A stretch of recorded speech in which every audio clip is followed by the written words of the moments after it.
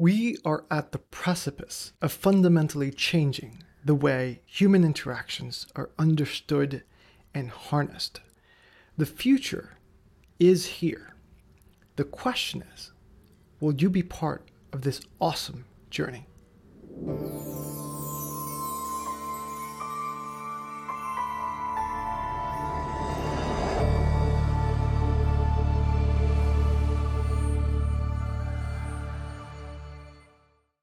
Welcome. I'm Alex Redondo, and I specialize in human-centered experience architecture, designing products, narratives, and perceptions that are informed by behavioral models. In other words, I'm part of a growing collective of professionals that design how people interact with their world. For over 20 years now, I've helped Fortune 500 brands and startups on multi-million-dollar initiatives. Today, I'm happy to announce the launch of this podcast series with a hyper-focus on revealing everything I know and exploring the defining aspects of designing and authoring human experiences, bringing you invaluable insights, tools, and techniques that you can apply as a professional in advancing within this field and even improving your personal day-to-day interactions. Since this is the introductory video to the series, I'd like to set expectations with you by highlighting 4 important points about the podcast.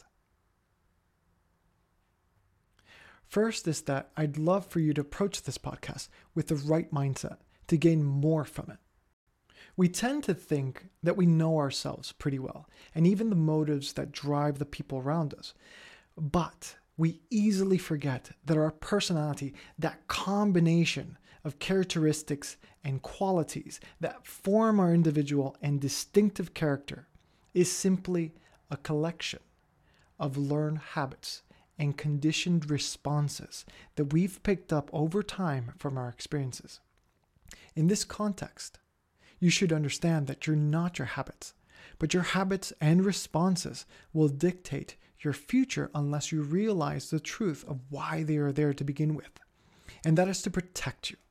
Everything that you've done up to this moment has kept you alive in one way or another. So your subconscious has several cognitive biases pushing you to do the exact same things day in and day out.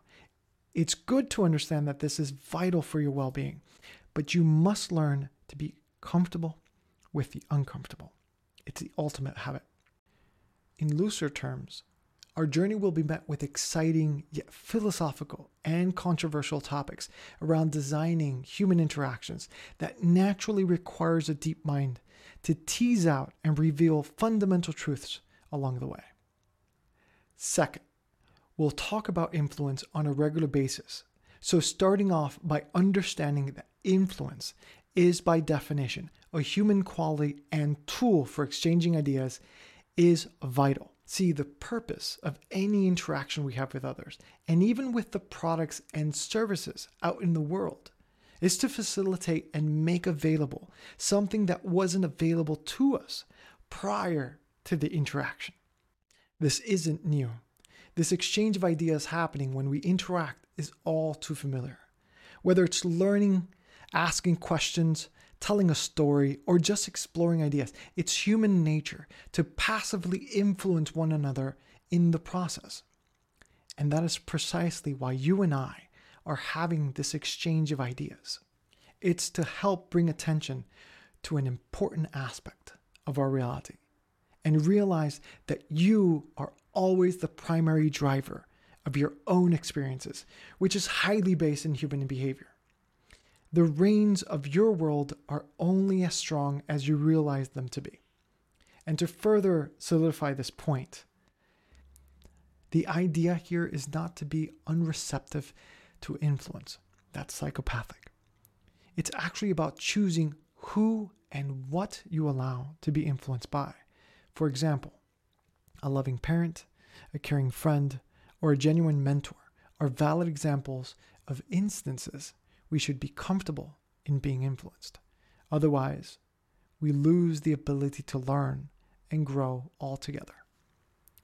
Third, I'd like to point out that the format of this podcast will be presented in 3 distinct styles: a conversational, peer-to-peer format with guest subject matter experts sharing their insights. A research-led format where we dive into studies and findings with the goal of simplifying them and providing the much-needed clarity on how we could apply them in practical situations for both business and personal as it allows. And a conceptual format where we look into new advances and insights relating to this field and then explore their possible future applications on human interactions regarding business and society, giving us a glimpse of the possibilities in the short term and long term for them. Now, in regards to pinning down the topics, the majority of our discussions will primarily revolve around concepts relating to the designing of human experiences. So we'll often refer to subjects such as behavioral design, human-centered user experience, behavioral economics, and other relating subjects, always with the goal of anchoring our approaches and insights in a scientifically backed and evidence-based manner, giving you a more technical grasp, yet we'll keep it simple enough on here for everyone to understand.